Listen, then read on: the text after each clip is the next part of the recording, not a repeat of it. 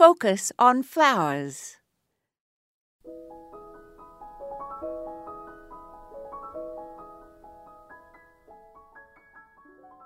At the beginning of the 18th century, the ideas of philosopher Jean-Jacques Rousseau influenced British intellectuals, and many escaped to the British countryside to live an idyllic life among nature, away from the demands of society.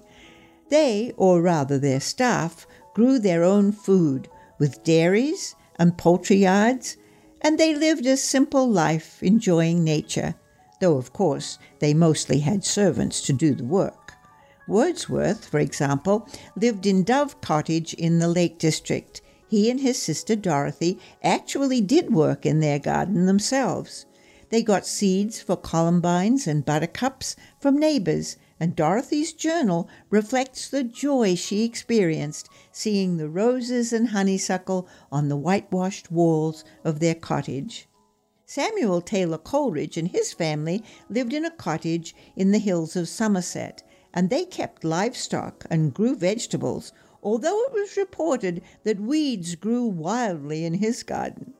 By the early 19th century, Jane Austen was a country girl, and has one of her characters, in Sense and Sensibility, extol the virtues of building a country cottage.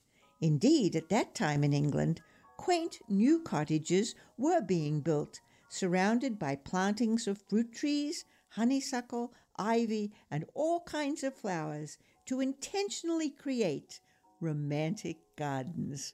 This is Moya Andrews, and today we focused on romantic gardens.